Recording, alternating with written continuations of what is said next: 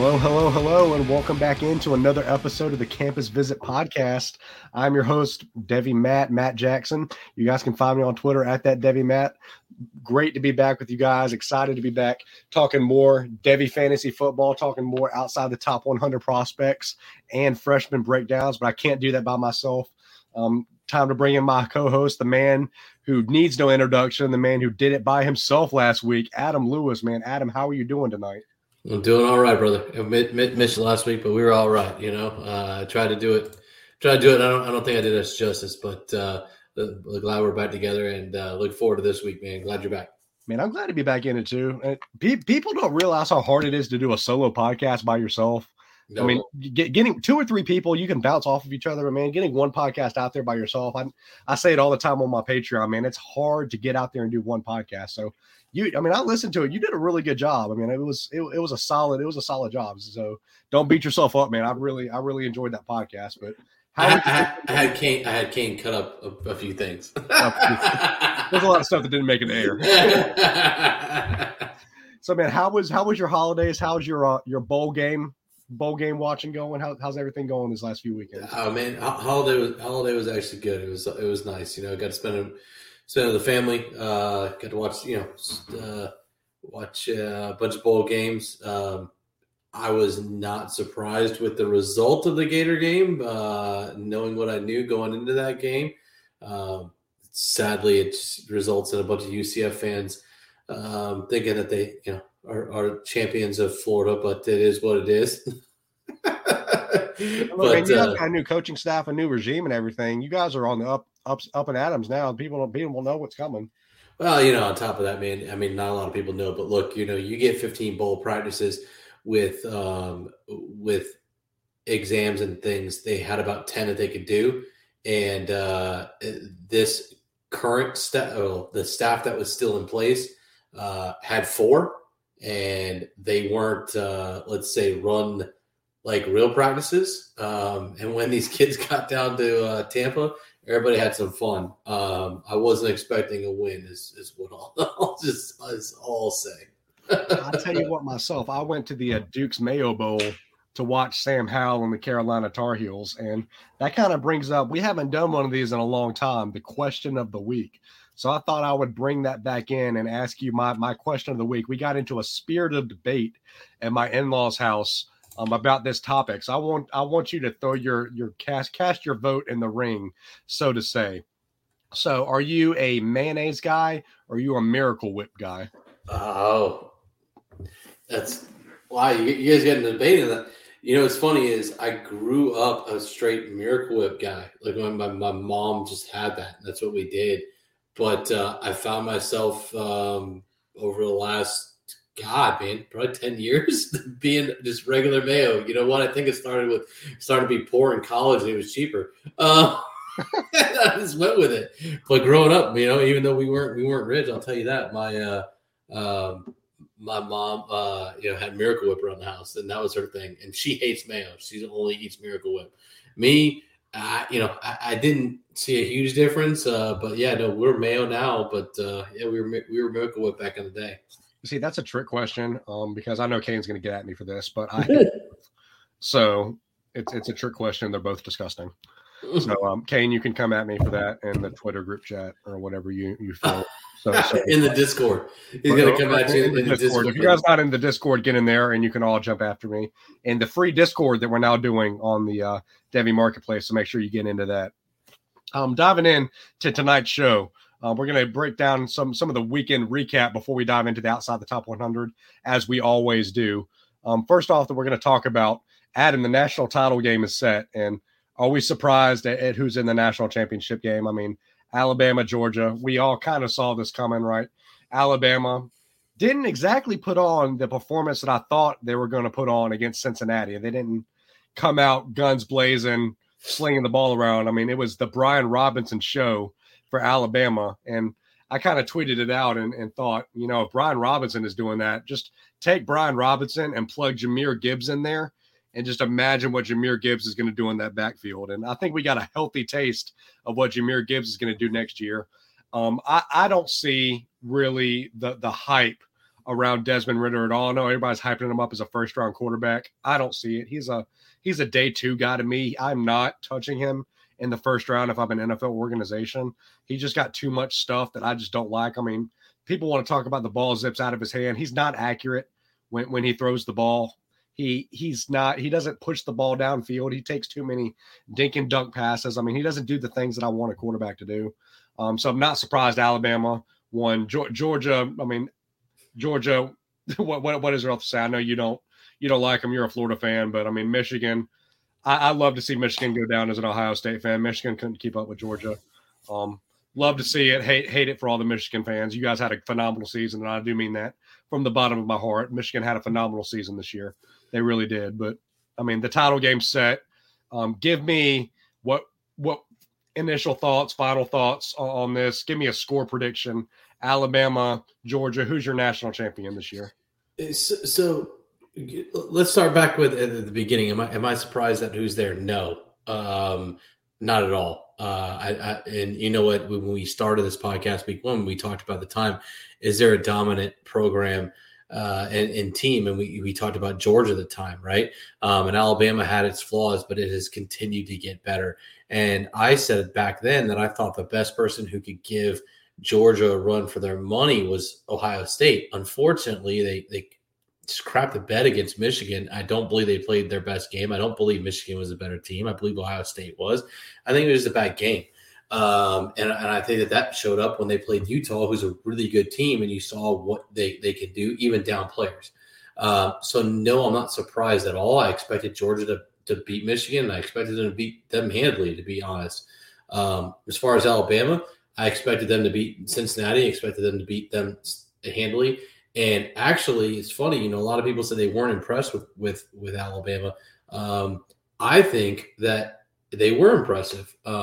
When you look at that game, it was nowhere near as close as that score indicated. Okay, at halftime, Saban for some reason didn't go for it on the 1 yard line, and if he does, we know Brian Robinson punches that in. That's 4 more points. They missed a field goal. Okay, at halftime, Cincinnati had 90-something yards, and 60-something of them came on one drive. Alabama dominated them. And when we look at the offense, Alabama said one thing: we don't have to throw the ball. We're going to run you over. We're going to use our trenches because we are bigger, we are stronger, we are faster, and we're just going to do this. And in part, though, they did respect what we all know is that Cincinnati does have a very good secondary, right? So what they said was, let me, instead of attacking your secondary, just beat the crap out of you up front. You saw Brian Robinson 8 yards, 9 yards, 11 yards, just running people over. They're big defensive tackles. Anybody who it was, Robinson just did what he needed to do. That's what good teams do, is they figure out your flaw, they just dominate, and they say, you know what, I don't need my Heisman winner to go throw out 500 yards and 6 touchdowns, right? That's what they did. And they didn't need to, and they didn't need to go up against that secondary.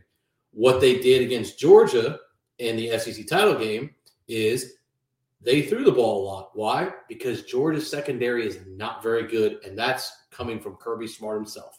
So it'll be interesting to see when they come back how they handle what's going on. Obviously, Alabama did have an injury in the offensive line. They kind of shuffled some guys around, but they didn't give up a sack in the SEC title game. That'll be interesting to see how that goes.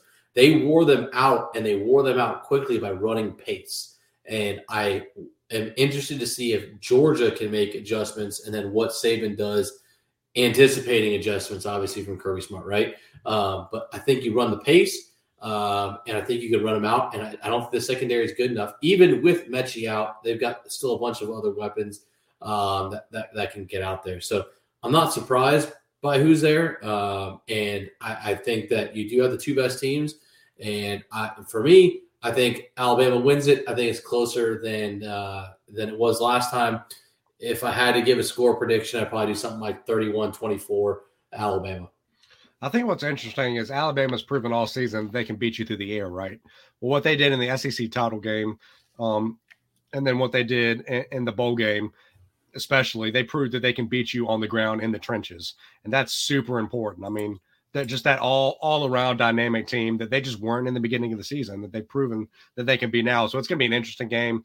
I'm going to say it's probably going to be closer to 34-24, 34-21, something like that. But I definitely like that call. Moving on, you talked about the Ohio State Buckeyes, and man, what a performance in the bowl game versus Jackson Smith and Jigma, man. You talk about going in and breaking all sorts of Ohio State records. Finishes the game with 15 receptions for 347 yards, 3 touchdowns, finishes just short, I believe, of the single game, was it reception yardage record? Just a few yards short of that. Finishes the season with 95 receptions for 1,606 yards, 9 touchdowns. We've got an interesting debate now in our hands, and I feel like we're going to be talking about all season. Jackson Smith and Jigba versus Kayshon Boutte. And what a debate that's going to be. And I'm just going to start this off by saying both of these guys are good. Whichever guy is your preference, I'm not going to sit here and argue that one guy is better than the other because they're both phenomenal wide receivers. But given what we saw out of JSN, what we've seen out of Kayshon Boutte pre-injury, which one are you taking right now? I'd still take Boutte. And part of it is look who's throwing them the ball so far, right? CJ Stroud is throwing Jackson the ball, and Boutte had Max Johnson, who I think is a solid quarterback and maybe could end up getting better and get drafted decently. But Stroud, I have Stroud better than ranked higher than Bryce Young. I think Stroud is more talented. I think Stroud's the better quarterback. And Stroud was there and was throwing just dimes. Now he also threw short, and Jackson just took it to the house. So let's not take anything away from him. But if we're looking at the two of them, I think you are looking at a 1A, 1B thing, kind of like I have with Bijan and Jahmyr Gibbs, right? I don't, like you said before, I don't think you can go wrong with either guy. But if it's me, I'm still taking Boutte as over Jackson, but it's extremely close. And I couldn't fault anybody for either one. I will give credit to tell you what Brad McDaniel on Jackson, because he was on him early and told me a long time ago, and I didn't listen well enough to get enough shares of him in my leagues. I'll tell you that much. Where I want him, but no, he put on a display, and kid's just phenomenal receiver. And but you know what? You know who else impressed me was Marvin Harrison Jr. I think he, what's crazy is Jackson did so well that I think that we didn't focus as much on Marvin Harrison when you're watching the game. I thought Marvin Harrison made some great plays, some great routes. They really need these guys to step up with both Garrett Wilson and Chris Olave out. And they both did. And they just dominated. But yeah, as to the original question, yeah, I would take Boutte. It'd be close, but I don't think you can go wrong either way. But when you're looking at the guys, I think Harrison showed out too as well. I think people should look at him. I'm going to break this down in a few points. Starting off with JSN versus Kayshon Boutte. I'm still taking Boutte. I think there's something to be said about a guy that is his team's leading receiver, still on the team, and he hasn't played since week 5 of the college football season. There's something to be said about that. Market share, dominator rating, breakout age. I mean, he's got it all. He's everything that you want out of a wide receiver. I think he's more dominant on a per-game basis than Jackson Smith and Jigba is. Can't go wrong with either one of them. But Kayshon Boutte, and I've said it all along. I think Boutte comes out and is a better prospect by the time it's all said and done than Jamar Chase was when he came out. And we've seen what Jamar Chase has done in the NFL so far. Okay. That's not knocking Jamar Chase. I love Jamar Chase. I think Boutte is going to be a better prospect. Okay. Prospect is the key word there. So don't everybody go after me on Twitter. Prospect is the key word in that sentence. You better be careful. Yeah. But I know what happens when you mention Jamar Chase in this community. People go freaking berserk. That was my guy. I said it when he was 17 years old. He was going to be a star. Moving on. I think it's important to talk about, you talked about Marvin Harrison, 6 for 71, 3 touchdowns. He went, just under the radar, undershadowed. And that's a wide receiver one game. and he just didn't get talked about because of what Jackson Smith-Njigba does. I think next season you're looking at Emeka Egbuka, Marvin Harrison, Jackson Smith-Njigba as your starting receivers. They're arguably going to have a better wide receiver core than they did this year, and I think that's scary to say. I mean, C.J. Stroud is going to push for a Heisman again. I think, and I tweeted this out, and I want your thoughts on this because I think it's important to talk about. Julian Fleming. Okay, 5-star prospect, number one recruit, number one wide receiver in his class when he came out. C.J. Stroud finished this game with 573 passing yards.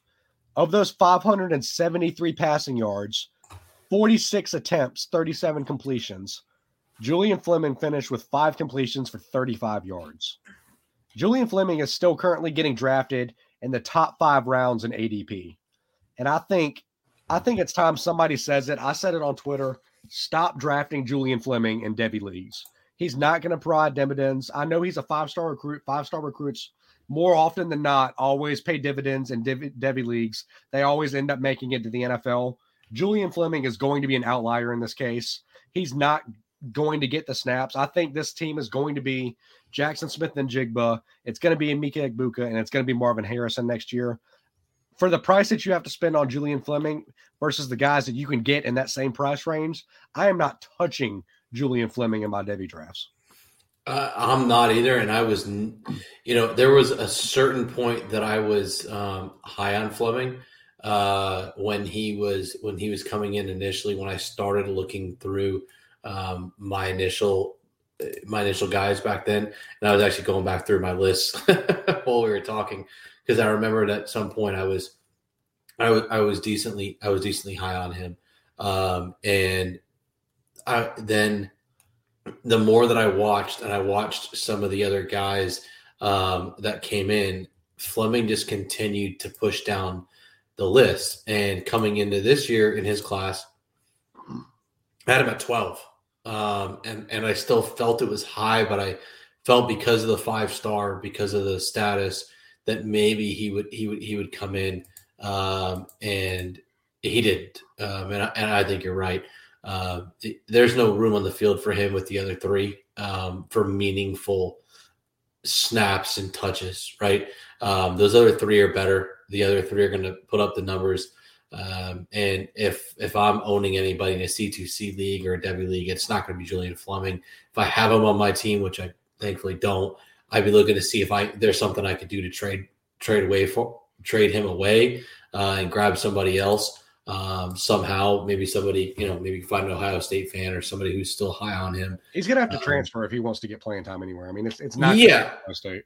Exactly. No, he's not playing. I mean, shit. I mean, Jameson Williams had to transfer somewhere else to get playing time, and people are talking about him in the first round.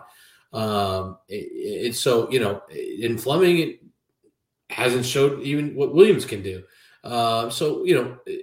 But no, I wouldn't touch him. Like I said, I was never really high on him, other than in my initial eval. And that, I'm always honest there, but I put out initial stuff and then continue to change everything as it goes along and put my process out there, because, I'm not the guy who deletes stuff and says I'm wrong. Or, if I'm wrong, that I wasn't. But I never been impressed and not shocked that Harrison is better than him and Jackson's better than him and Big is obviously better than him as well. So I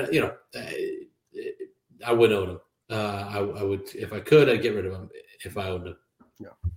Moving on, the last thing I want to talk about, just something that I've just kind of been thinking about, and I don't know if this is a public service announcement. I don't know if it's just a point that I want to make. I don't really know where I'm going with this, but we're just going to start it, Adam, and hopefully you can kind of guide me where I'm going whenever we figure this out. So, I was watching the UNC football game, and the more I watched it, I noticed that, Sam Howell was playing in that game, and he was doing a lot of QB sneaks. He was putting his body on the line for his team. He was not sliding. He was doing what Sam Howell does. He was running into the tackles. He was fighting for those extra yards.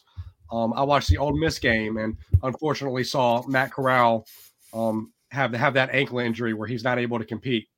He's not able to finish the game, and we all thought it was much worse. And thankfully, it wasn't as bad as everybody thought it was. So that's good. We're able we can be thankful for that it wasn't as bad as we thought it was.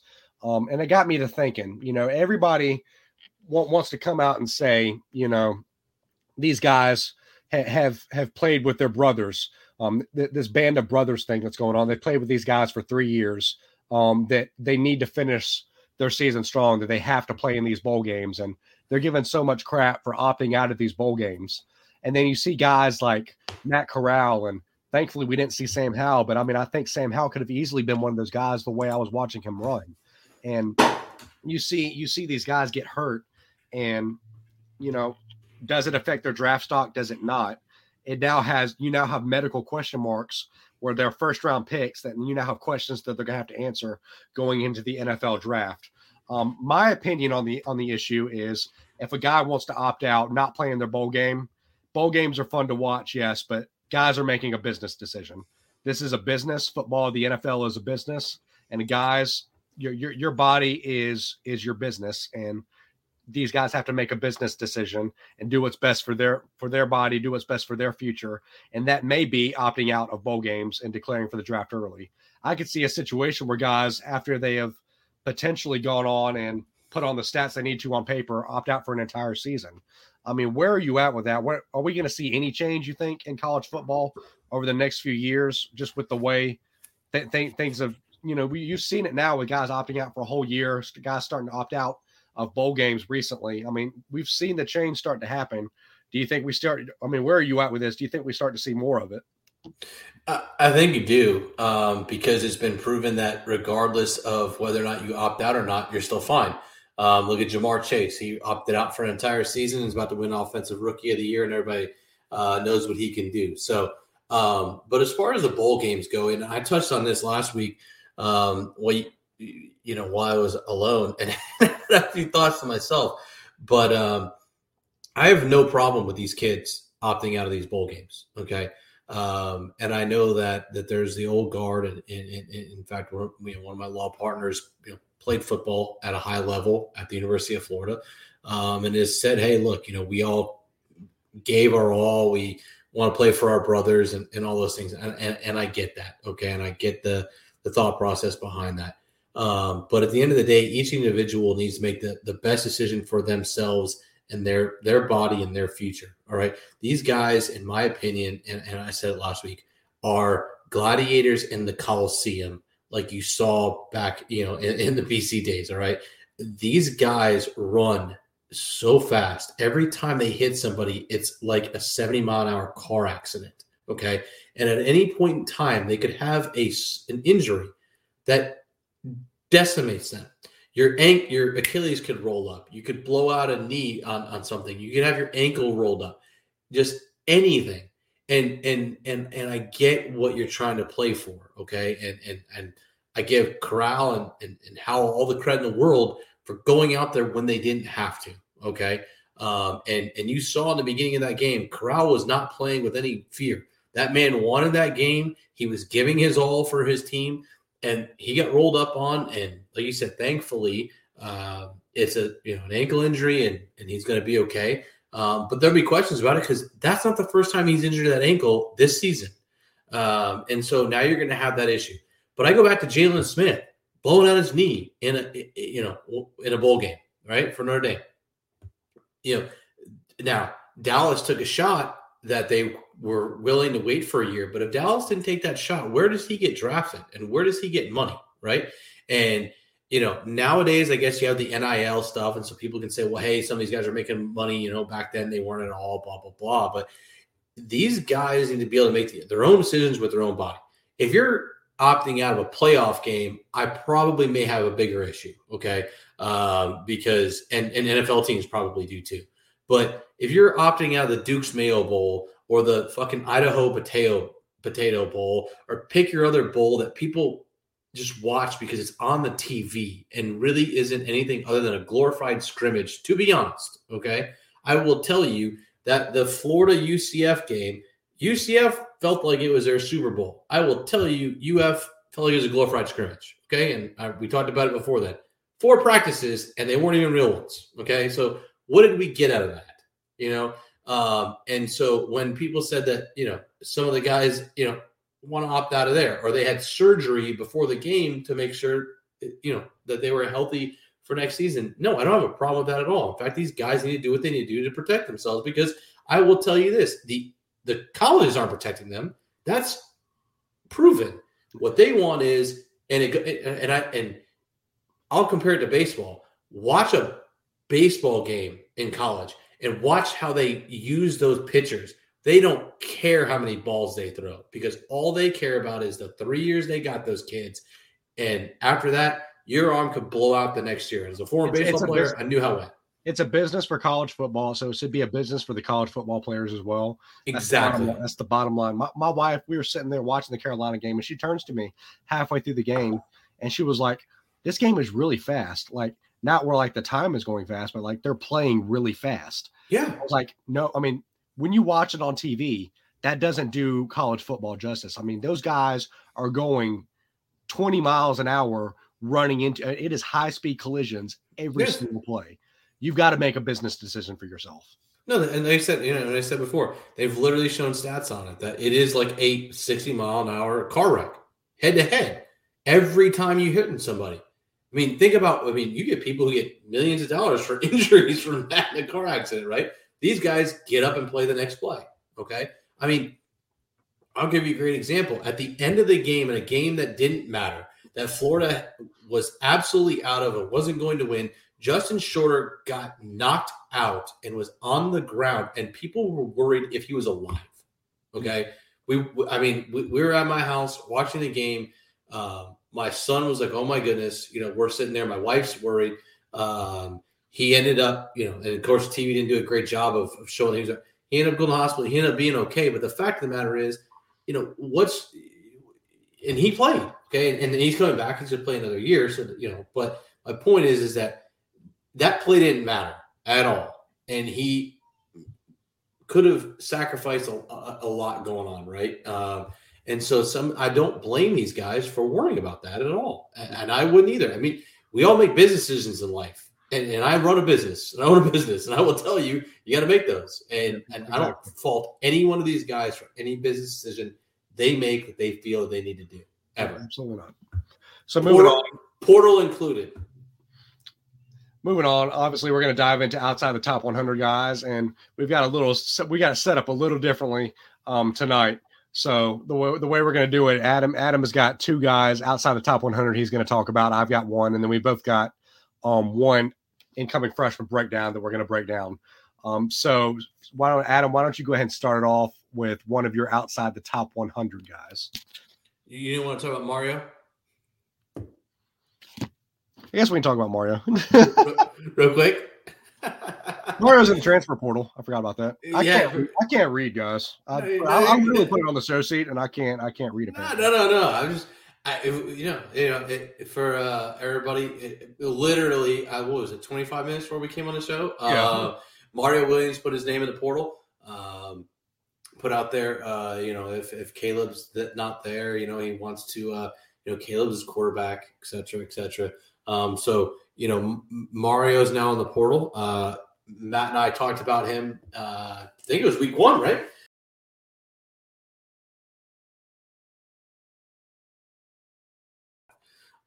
Clayton has a side speed, pass catching ability, and the production that you look for in a top prospect. Okay. And everything you expect to see to succeed at the next level. The knock on him coming out of high school was his knee injury in 2018. Okay. Now the knock on him is probably going to be, well, he went to Colorado and didn't really do anything. No offense, but Karl Dorrell doesn't do anything for me as a coach. Okay. He was miserable at UCLA. I don't know how he got the job at Colorado. Clayton didn't commit to him at Colorado. He committed to the prior staff, who is now over at Michigan State. He comes in on a COVID year, his first year, doesn't get a lot of run because COVID and Pac-12 barely played any games. They have Broussard there, they let him run. Finally gets some part this more practice in this year. Felt like he deserved a better role. But in my opinion, I think that for some reason the staff just didn't didn't play him, and I don't know why. Because when you look at his numbers, average-wise, and his ability, he was better than the other backs that they were playing, despite not putting up the quote numbers, right? So he's more efficient. Who do we want to play? We want to play the efficient guy who's getting up better numbers. But when you look at because he has limited snaps in college, although when you look at him, good snaps. When you go back to his high school days, right? He played football and ran track. Again, I will say this to the day I die on here, and you'll continue to listen to me and sound like a broken record. I love guys that play multiple sports, especially track, that play football. Okay. Stop playing 7-on-7, go run track, go play basketball, go play 2 sports. Okay. Those are the better guys. All right. But he came out of Warren Easton in Louisiana, which I love. I love players in Louisiana. I definitely love running backs out of Louisiana. But we always talk about it. The boot doesn't bust. All right. These guys in Louisiana, just phenomenal athletes. These guys are great. Okay. But they put out top NFL caliber talent. In 2018, Clayton stepped into a pothole on the practice field, and he tore a ligament in his knee. Instead of having surgery, he played that full 2018 season and ran track in the spring before he finally had surgery in May. Okay. He's playing on torn ligaments the entire time. During that season, he rushed for 683 yards, 9 touchdowns, added 3 receptions for 55 yards and a TD. To put his performance in perspective, with a torn knee, he accounted for 40% of the rushing production, 41% of the touchdowns, and 28% of the overall offense on that high school team while missing 2 games. Okay. He also ran, with those torn ligaments, a laser time of 4.42. And in track, ran a 23 flat 200 meters, all on a torn knee. Okay. He eventually has his surgery in the summer of 2018. And despite what he's already proved in the field, the major programs, LSU, Alabama, back off of him. And he's really stuck with some offers from Nicholls State, Northwestern State, some other ones. He eventually got Colorado, which is where he landed. Okay. But this is where Clayton showed you who he is. Okay. And he sits there. So the coach held him out his senior season for the first 5 games. Team went 1-4. All right. Clayton protested this and gave his coach crap. And eventually he got to play full time. The result was 8 straight wins. Easton goes into playoffs at 9-4. During the time, Clayton racked up 92 carries for 1,078 yards. That's almost 12 yards a carry, 14 touchdowns, right? He added 421 receiving yards and 8 touchdowns. And again, so let's talk about context.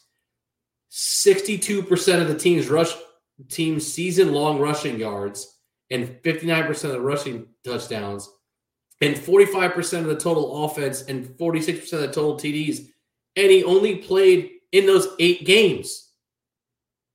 That's insane when you look at breakout numbers and efficiency. He ends up getting Colorado, goes there, and when they get into what was even crazier was when they got into the playoffs, and that's where he dominated, and he dominated against extremely good talent. Okay, he averaged 12 yards attempt. He dominated the playoffs, and they came up 1 point shy of the championship against Edna Carr, who, if you know Louisiana, Edna Carr is a team that is just dominant, consistently up there, one of the best teams.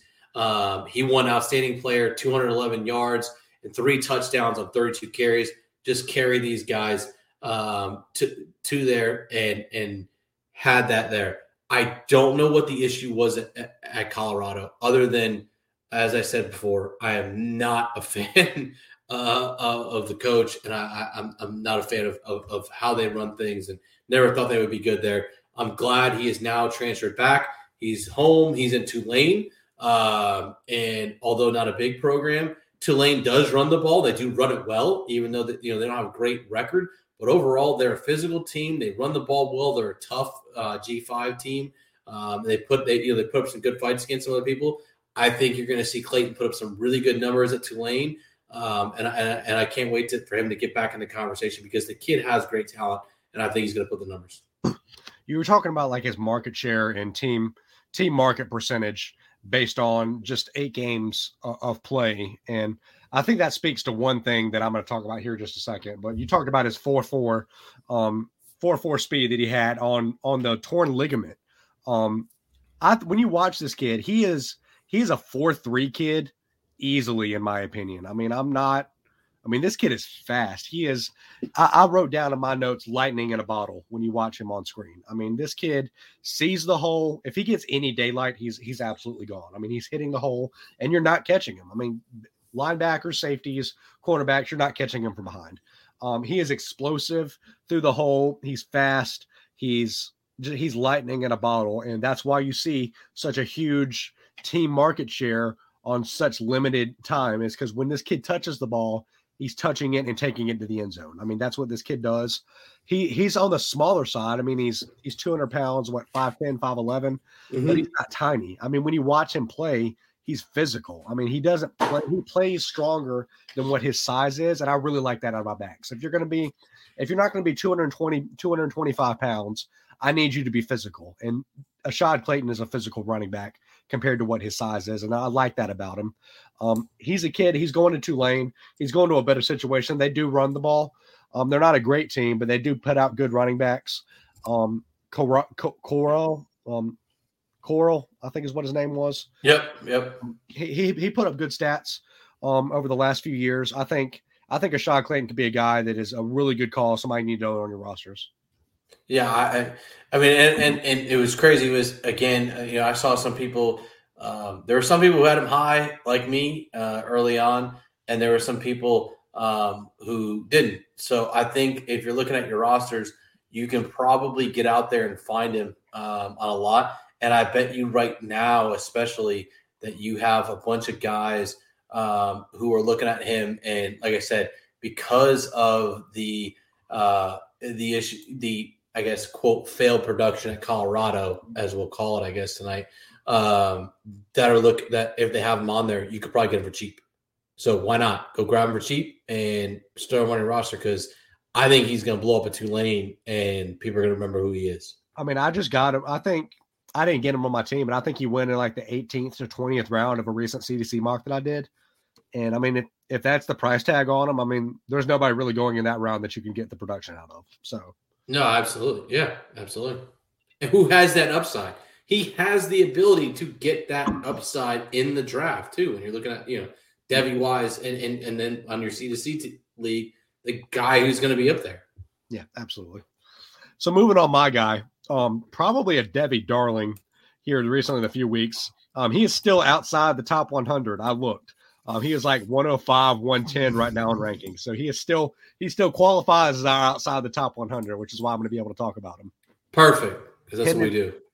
Hendon Hooker, the quarterback from Tennessee, redshirt senior. He was a transfer from Virginia Tech, played his first 3 seasons at Virginia Tech.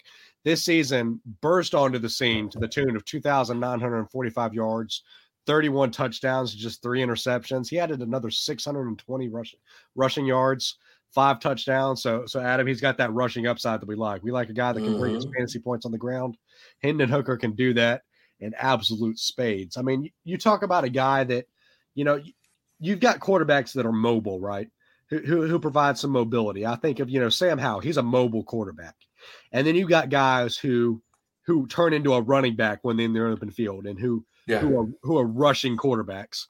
And Hendon Hooker can run with the ball.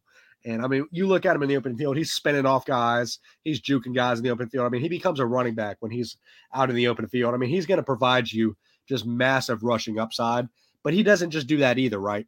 When you watch him play, he's got a really tight throwing motion on him. He's got a quick release, which I like. He doesn't have a long throwing motion, a long release. So he's getting the ball out quick. He throws with good velocity. His ball placement is the one thing that I kind of noticed that I've got a little bit of an issue with. His ball placement, especially on about 30 yards and out, can become a concern at times. He'll sometimes underthrow his receiver. He'll sometimes put the ball on the wrong shoulder near the cornerbacks, and he won't lead his receivers. But when you watch him, I was watching his footwork and him driving through the football, and a lot of that feels mechanical. A lot of that feels like if he just cleans up and gets with a good quarterback coach that fixes a lot of that mechanic stuff, I think a lot of that can be fixed. But when you look at Hendon Hooker, I mean, outside the top 100, he's a guy that I think, I mean, when you're getting him in, I'm going to try and pull it up right now, what round I got it in. But I mean, you could get him in late round and C2C mocks right now, and he's going to provide dividends for you. I mean, you're talking about a quarterback, people talk about zero QB right now. There's not many great QBs out there. I mean, great NFL upside QBs out there. Hendon Hooker is a guy 10th round that I just got right now. You got him in the 10th round of a CDC mock. I'll take that all day and twice on Sunday. I mean, especially in the C2C league. In the C2C league, I mean, next year you're going to dominate. To get on Hendon Hooker in the 10th round. I mean, come on now. No, and you're right. So break down what you said and my thoughts on that. So you're right. There are, and a couple of us debated this on Twitter the other day, and I forget exactly who it was. I think Mike was on there, and Christian may have been as well. We were talking about what is a mobile quarterback, right? And what does that mean fantasy wise, and how many extra points that gets you and things like that. I think there is and we had a kind of here's mobile, and it means like 3.1, I think, fantasy points if you average it on what they're doing. Hendon Hooker isn't a mobile quarterback. He's a running quarterback who can also throw the ball well. Okay. And that's not a knock on him. It's just, he can do both. Okay. I think that mobile quarterbacks, there's one stand, and then there's guys who can throw the ball really well and who can run the ball really well. There's only a few of those. Okay. You look at Patrick Mahomes. He can run the ball a heck of a lot well, and he can throw the ball real well. Aaron Rodgers, another kind of guy that fits in that mold. But when you hit Hendon Hooker, love the rushing ability. You know me, I love my guys, especially fantasy, that can give us that upside, that also have the ability to throw. And I think you're spot on with the negatives. When we're looking at those three levels of throws, right, that we've talked about, the three. You have your three levels of throws when you're looking at. That third level is not where we want it to be, especially with placement, right? And I think you're right. A lot of it is footwork. And I was actually watching a video the other day from Quincy Avery on Baker's footwork in the Packers game, and showing where he wasn't driving with that foot, right? And then I started looking, because I knew we were talking about Hendon today. And I saw some similar issues. He's not putting the foot where you're supposed to drive the ball where it needs to be. And if you don't have that setup and you don't have that drive, you're not going to get the ball where it needs to be. And I think that's where he is. And you're right. Some mechanical things. He needs that fixed by a coach, whether that's, Heupel or, going to get somebody else, outside of the staff to help him with that.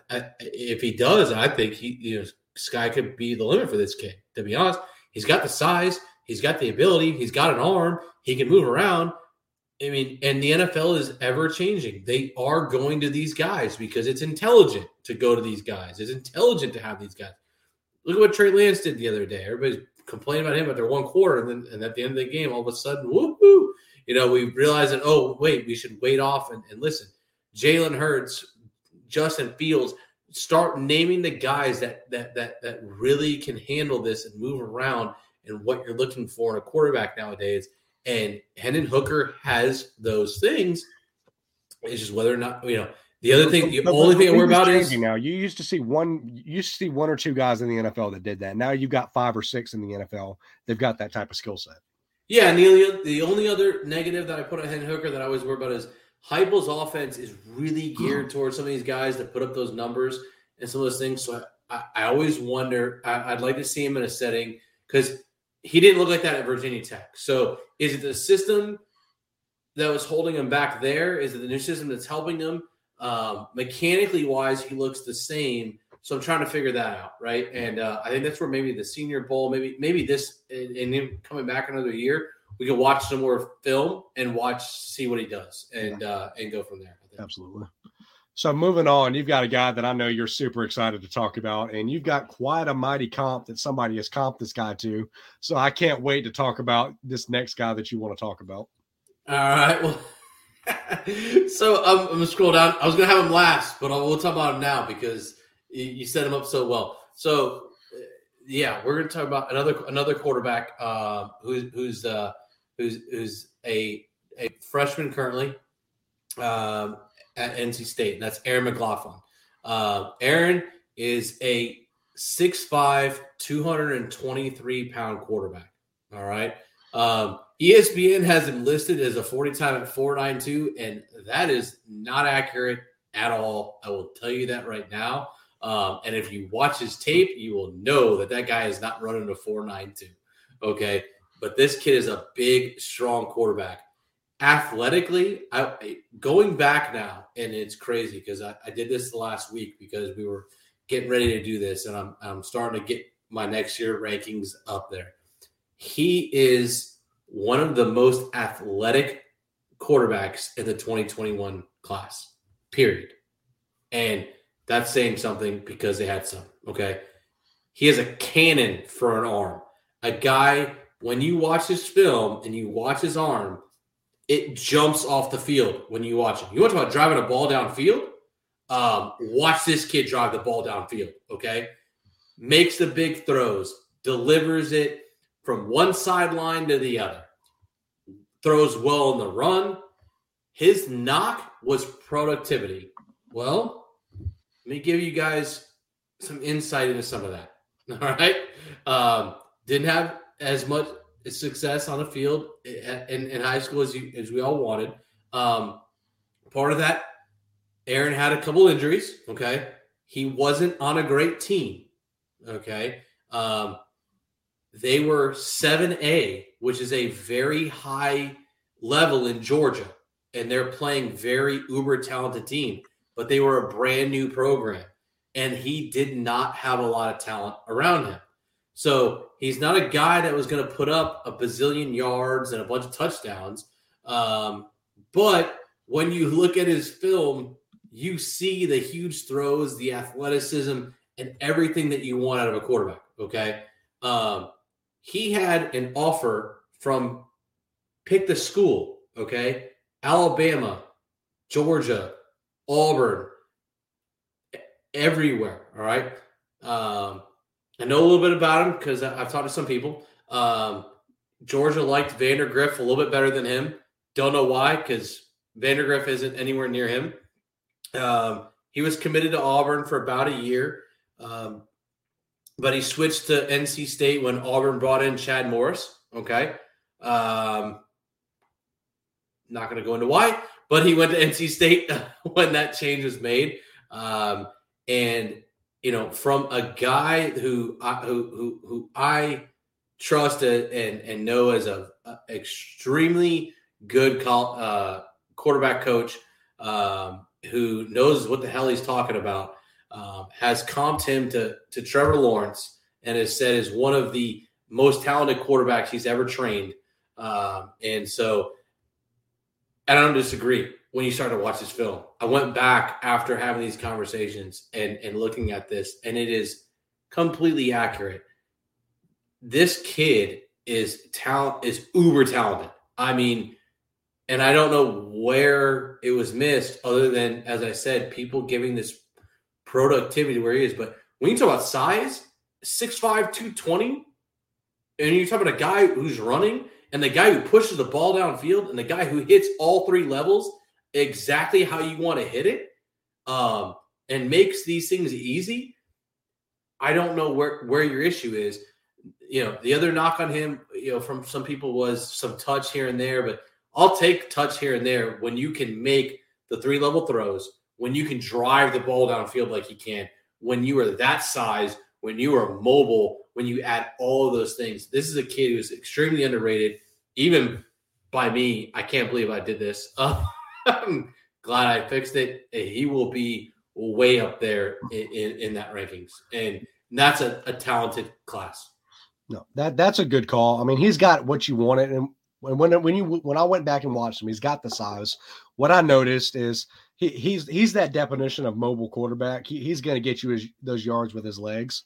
He extends plays well, throws really well off platform. I noticed. I mean, I'm not talking about just like 10, 15 yards. I'm talking about 30, 35 yards off of 1 foot on a rope. I mean, leading the receiver. I mean, stuff that you shouldn't be able to do. I mean, he does really, really well. He's accurate downfield, pushes the ball downfield. And we talked about it. I remember we were in a group chat and we said, we don't like a guy that throws the 5-yard slant routes. We want a guy that can push the ball downfield 30 yards in the throw consistently. And that's what Aaron McLaughlin does. He pushes the ball downfield. He hits those level throws. Sean McAvoy talked about it. He hits the level throws where his arcs, he's not throwing these rainbows. He's throwing these good passes that the arcs are low, and he's pushing the ball, and his passes look good and they're accurate, and he's putting the ball where it needs to go. So that's a fantastic call. I like that a whole lot. I think the only thing that I noted about him is he occasionally tries to do too much. Where he'll dance around in the backfield and he'll run around, try to find the open receiver, and that'll occasionally lead to a negative play, negative game script. I'm okay with that, I think, because for every one time that he does that, he'll throw 3 or 4 off-platform throws 30 yards down the field. So I think I can live with that to a certain extent. Sometimes he needs to learn how to live for the next play, not take the sack, throw the ball away. But that's something, I mean, that's a young kid move. You can teach that. Well, and also, like we said before, when you're dealing with that, is that because he wasn't playing with great talent at the time, right? And was he trying to do everything on his own? So I guess we'll see, what happens when he gets the reins at NC State, who's on the up and coming, and so I'm interested to see if they can fix that issue. But yeah, if that's your only issue, that sometimes you're trying to make too much out of it, and then, by the way, you throw a 35-yard bomb off your right foot when you're running, I'm okay with that. And I think most people running fantasy would be the same thing. It's kind of like Sam Hartman. They drive the ball downfield. And you and I both are in agreement with this. We like guys that drive the ball downfield, have that ability, make those level throws, and also have the mobility to be able to make that open. If you have those things, you're going to be successful, and you're going to be successful not only in the NFL but fantasy wise, which is obviously what we care about in this podcast. But I can't wait for him. If you're in C2C leagues, you're going to probably have to wait another year for him at NC State. Maybe, I don't know, because I've heard he's pushing. But he definitely, when you're looking W wise, is a guy. And I will put this out there. I don't draft quarterbacks early. I've never been that guy. So, but he is a guy that you can get. I haven't seen in any of my leagues that people are owning right now. In my he's not owned. Yeah, and so if you want a quarterback that has high upside, extremely high upside at extremely cheap, go get Aaron McLaughlin, and then when the draft time comes, make sure to laugh at your teammates. Love that call. Do you want to talk about your guy, or do you want me to talk about my guy? Which way do you want to do this? Why don't you go ahead with yours, since I spent a lot of time on Aaron? Well, my incoming freshman that we're going to break down, a guy that I feel is just so severely underrated in both 247 and the composite. I don't know how it's possible where they have him. I don't know what's going on, but Terrence Gibbs, a guy that I know that you love, 4-star recruit, new Florida commit, new Florida running back commit. He's 30 overall in the composite, is 50th running back in 247. I don't get this at all. When you watch his game film, what you see is not a 50th ranked running back in this class. Somebody is drastically messing up when it comes to this. Phenomenal contact balance. He's got strength. He's going to run through arm tackles. If you try to tackle this kid by the arms in the upper body, he's going to run through you. I mean, way too many times have I seen somebody try to tackle him up high, and he crouched down and flipped somebody over his back while he was running, and was off to 15 or 20 more yards. I mean, I know the video you're talking about. I just gave Adam flashbacks. I know the video you're talking about. I mean, far too often did he do that, though, is the funny thing. I mean, you're not tackling this kid up high. He's got great strength.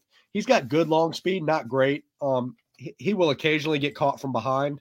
But I'm okay with that because when he does get caught from behind, he's still, running 20 or 30 yards.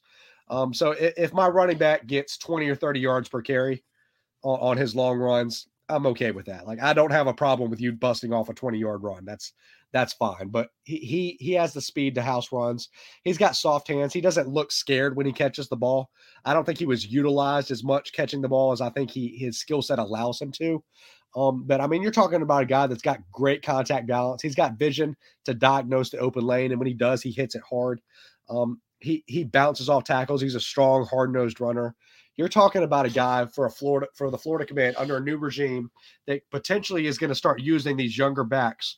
Hopefully, I mean, you're talking about DeMarcus Bowman, that they can utilize multiple backs, and you tweeted it out yourself. This is a roster. This is a team that produces multiple running backs on the team. I think Terrence Gibbs is a guy that could come in and be a guy that vastly outproduces that 50th overall running back rank. I mean, somebody got it wrong here. So, you're right. But here's what I'm going to hit on. There's a couple things. First, Florida actually is not committed to Florida anymore. He is not. There was a discussion that was had. Currently, I believe he is scheduled to go to Texas based on the crystal balls. And what I've heard, he had been a Gator commit for 2 years, okay, until Napier came in, had a conversation, and then he wasn't. And I think part of that is the one downfall that I have to him, which I'll get to in a second. But when you talked about him, what you said is exactly right, okay? If you were looking at Gibbs and watching what he does and saying he is where he is ranked outside of the injury that he had, it's insanity to me because he should be way higher. As a freshman, he ran for 1,500 yards and 21 touchdowns with over 11 yards a carry. As a sophomore, he ran for over 1,000 yards on a team that went 9-2. He played basketball and ran track. Hey, we're back to that Adam thing again about play multiple sports. I love it, okay? You're right. The kid is strong as hell.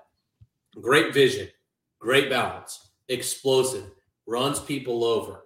He's not going down with arm tackles. It's not going to happen, okay? He has the size and speed. He does catch the ball very well. The issue that I worry about with Gibbs, and I had him extremely high, and now I'm trying to figure out how to play this, is his ACL that he tore and the fact that he hasn't played high school football in 2 years. And that's where it becomes, what do we look at, right? I will tell you that my understanding from people I have talked to, he was cleared, okay, by Florida's staff who ran him through Shands, which is one of the best hospitals in the country, if you know, okay, and his knee is fine, all right, and they were fine with him not playing his senior season. He was going to come in under the prior staff, and unfortunately, I think the new staff just had a different direction. I know where they're going, and as far as the one recruit and portal recruit, they're going after two backs, and unfortunately, Gibbs isn't one of them. I would have liked to see Gibbs stay in the class because I think he is very, very good. I'm with you. I think he's way underrated. I think he should be higher. The only thing that we all have to worry about is we haven't seen him play ball in 2 years on that knee. If that knee's fine, whoever has him is getting a top 5 running back and is going to be phenomenal. If the knee isn't, then there's your issue, right? That's kind of where you're looking at. So for me, I'm trying to figure out. I'm sliding him up and down as I look at it because the talent is so great. but I just haven't seen him play ball in 2 years. I've heard he's fine, right? But I haven't seen him play, so I'm trying to figure out where it is. Yeah, it's hard to judge it. It's hard to judge it when you have those question marks and you haven't seen him play in a few years. Where do you put him in? But I think the talent is going to far outseed any of those question marks that you have on the kid. I do. I think you take the shot on him. Okay, I think he's that talented, and what I have heard as far as him being fine, I think you take the shot on him, and I think he will be high up there in my rankings. Coming up, there's a lot of good backs in this class, but I think he is way underrated, and he will be much higher than the recruiting rankings for me, and I think all be good. Well, why don't you go ahead and dive into your last guy? All right, so my last guy we're going to talk about tonight. And I will tell you, we're going to talk about his counterpart next week at wide receiver. But tonight we're going to talk about Jaden Gerard at a Jesuit here in Tampa, the 15-0 Jesuit team who won the national Florida title for a high school team. Jaden Gerard, 6'2", 176 pounds. He is currently the 139th wide receiver in the country in the composite as a 3-star, and I have no idea why he is the 139th wide receiver. But he's heading to Wake, had offers from Maryland, Pitt, some other guys. 3-year starter on a team that, won the title in Florida this year, okay, in a very good division. Came close last year in the same division. And as a sophomore broke out. And he is playing with another really good wide receiver in Junior Vander Ross that's going to Toledo. And that's what I'm going to talk about next week. And because Junior is, for those who like Kadarius Toney, we'll talk about it next week. You're going to like Junior Vander Ross. And even if you don't like Kadarius Toney, but you like kind of what he does where he breaks people's ankles, but you want somebody a bit thicker, you're going to like Junior Vander Ross. But with Jaden Gerard, he's got is that thick with 2 C's? I'm sorry. Yeah, he's thick with 2 C's. There you go. As a sophomore, a true sophomore, all right, 548 yards on 26 catches. Overall in his career, 66 receptions for 1,483 yards, 20 touchdowns. That's 22 and a half yards a catch, okay? Period. And 10 carries for 64 yards all came in his senior season, started using him more there. In the championship game against a very good team that came, in my mind, came out. I did not think that was going to be as close as it was, but that team and their quote quarterback, we're going to talk about him later as a running back. He's not a recruit this season, but he's next season. He's going to be a running back, and he's going to be a stud. But had 5 catches, 110 yards, and a touchdown in that championship game. And one was a crosser for about 60 yards, and that's important because I'm going to talk about that in a minute. Reminds me a lot about if you're a Florida fan and you watch Freddie Swain, or if you watch Seattle and you watch Freddie Swain. Reminds me of that type of guy, but better, okay? And I thought Swain could have been better in college, but unfortunately, bad coaching. I have been told that he ran a 4.39 over the summer at camp. It was a hand time, so we're probably looking at a 4.4 40.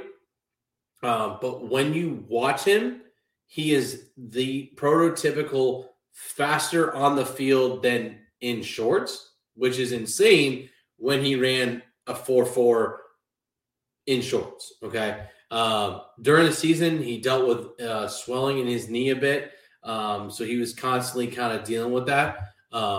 Phenomenal possession receiver, great on crossers over the middle, but he can break it to the house because he has the speed with that size, right? Great hands, yak monster. This season, I will tell you, the quarterback at Jesuit was not the prototypical. He ain't Aaron McLaughlin, I'll tell you that. He's a guy that's, was your typical, hey, I'm going to run around, I'm going to throw the ball, I'm going to get it where I'm not going to turn the ball over. I'm going to get it to Junior, who's 5 yards out, and he's going to do what he needs to do. I'm going to get it to Jaden, who's a little bit out. He's going to do what he needs to do, right? And that's what you watch. And Jesuit won with that, with their defense, who's phenomenal. And I could go on about those if you want to talk about IDP guys. But that team is phenomenal in Florida, right? The quarterback wasn't a big deep ball threat. And that's kind of where you saw it. But at the end of the day, you still look at a guy who averaged 22.5 yards a reception his entire career. You go look every year. It was always that big. And he always hit him, runs great routes. He's a guy, for me, if you ever watch, and again, it's easy for me because I watch so much Florida stuff. Van Jefferson, when you watch him, you can complain about what he does fantasy-wise, point-wise, but you can't complain about how he runs a route. It's perfect, right? The guy knows routes. Jaden Gerard already has that. He runs great routes. He's also fast and very fast. And he's going up to Wake. He's going to get an opportunity there. We've seen some of those guys already put up numbers, right? And we're going to see it. And I think Jaden is that guy. 139th wide receiver? No, not even close, okay? Is he top 10? No, but 139? Absolutely not. And if you're looking at a C2C league, he's going to be a guy that puts up numbers and has that shot there. So a guy that I want on my rosters. Now, 139 is disgraceful. And, I mean, he's a slot receiver, but let's go ahead and take that stereotype out of here. I don't care if you excel in the slot. We're getting in a game in today's NFL where the slot receiver is one of the most dangerous receivers in all of football. The way Absolutely. they can be utilized. I mean, and Jaden Gerard is definitely a dangerous weapon. He's fast and agile. You mentioned, I mean, over 20 yards per catch. I mean, when this dude touches the ball, I mean, he's stupid fast. He reminds me a lot. I mean, I was watching him, and I'm a little younger, so my players that I comp him to are a little more my generation, but more the Victor Cruz, Hines Ward type guys. Yeah, that work well in the slot, but could also move outside a little bit. That's kind of what he reminds me of. So a guy that can catch the ball and immediately break off a 50, 60-yard run. I mean, he reminds me a lot of Victor Cruz in that aspect. I think Jaden Gerard is vastly underrated. I mean, 110. I mean, he might be in like the 30s, 40s. He's not 110. I mean, that is absolutely 139 in composite. 139 is the wide receiver. That is ridiculous. Like I said, and Vander Ross is, I think, behind him, and we'll talk about him next week. But these guys, no, but yeah. I mean, this is a good class. It's a really, really solid class. Yeah. But he's not 139. No, even with this class, he's not 139. And like I said, I don't know if maybe some guys don't know. I mean, I don't know. I live here in Tampa. Like I said, my law partner, played at Florida, went to Jesuit. I know these kids. I've talked to some of the people there. And so when you got a kid who's clearly running a 4.4, at that size and on a team that, by the way, beat St. Thomas. Go look at who they played. I mean, a lot of people don't know if you're listening to us and you're outside of Florida. They beat St. Thomas Aquinas on a week's notice. They needed to switch out an opponent. They brought in St. Thomas Aquinas. If you don't know, that's a good team. Yeah, if you don't know St. Thomas Aquinas, they are literally typically top 10 in the country every year. Jesuit brought in St. Thomas Aquinas on short notice and played St. Thomas Aquinas and beat them. And I mean, it was close score, but they beat them. And it wasn't as close as the score was. And you look at these guys, and like I said, Gerard hasn't done it like 1 year. He did it 3 years with 3 different quarterbacks, with 3 different styles, right? And he and Junior just are phenomenal.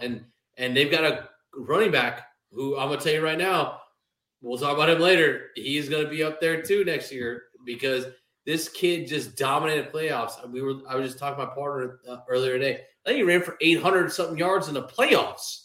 I mean, you're just looking at these kids, they got it, and it's coming through. And, when you look at IDP, you guys, IDP guys out there, Todd Bowles' son, he's the linebacker there.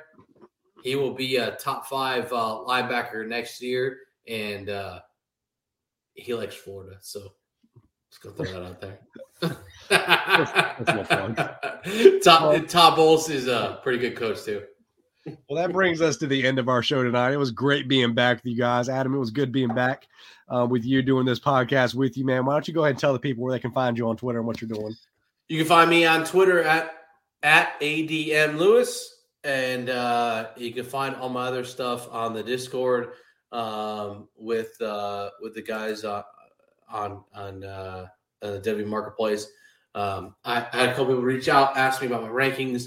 I'm gonna be throwing them. I'll still be putting them out on Twitter, here and there about some certain things, but there'll be some things on Discord that I'm going to do where we'll have, some bigger rankings and some other things that we're willing to do and have them there. But that's where you can find me on Twitter, and then where you can find my other stuff. You guys can find me on Twitter at DevyMatt. You guys can find my Patreon at patreon.com/Devy Database.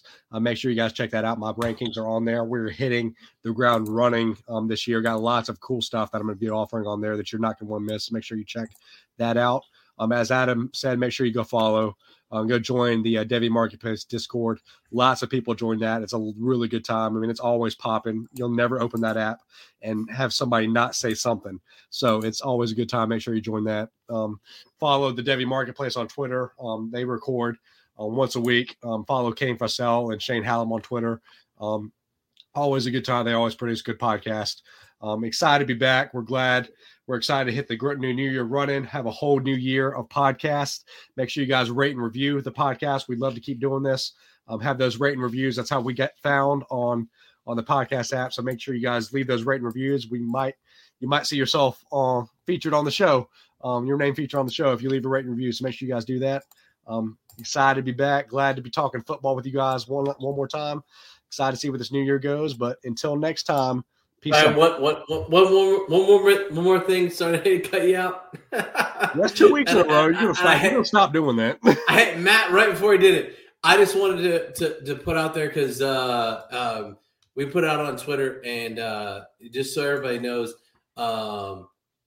we love Sean McAvoy. He was on the pod before. We love those guys over there. We were able to work with Sean and get 2 quarterbacks into Sean's program that would otherwise not be able to get into the program between Sean and us and get them through there. So we did pick them out. Check it out on Twitter. Sean will, I'm sure, be posting it out later. I'll talk with Sean later. But we did have 2 really, really worthy quarterbacks that we just could not we couldn't say no to when we both talked about it. So Sean and I both figured it out, and both are going to be getting into Sean's program, one in Georgia and one in Carolina. So it's going to be awesome to see it and get these kids that some really good programming and help that some people can't afford, and it's great to be able to be a part of that.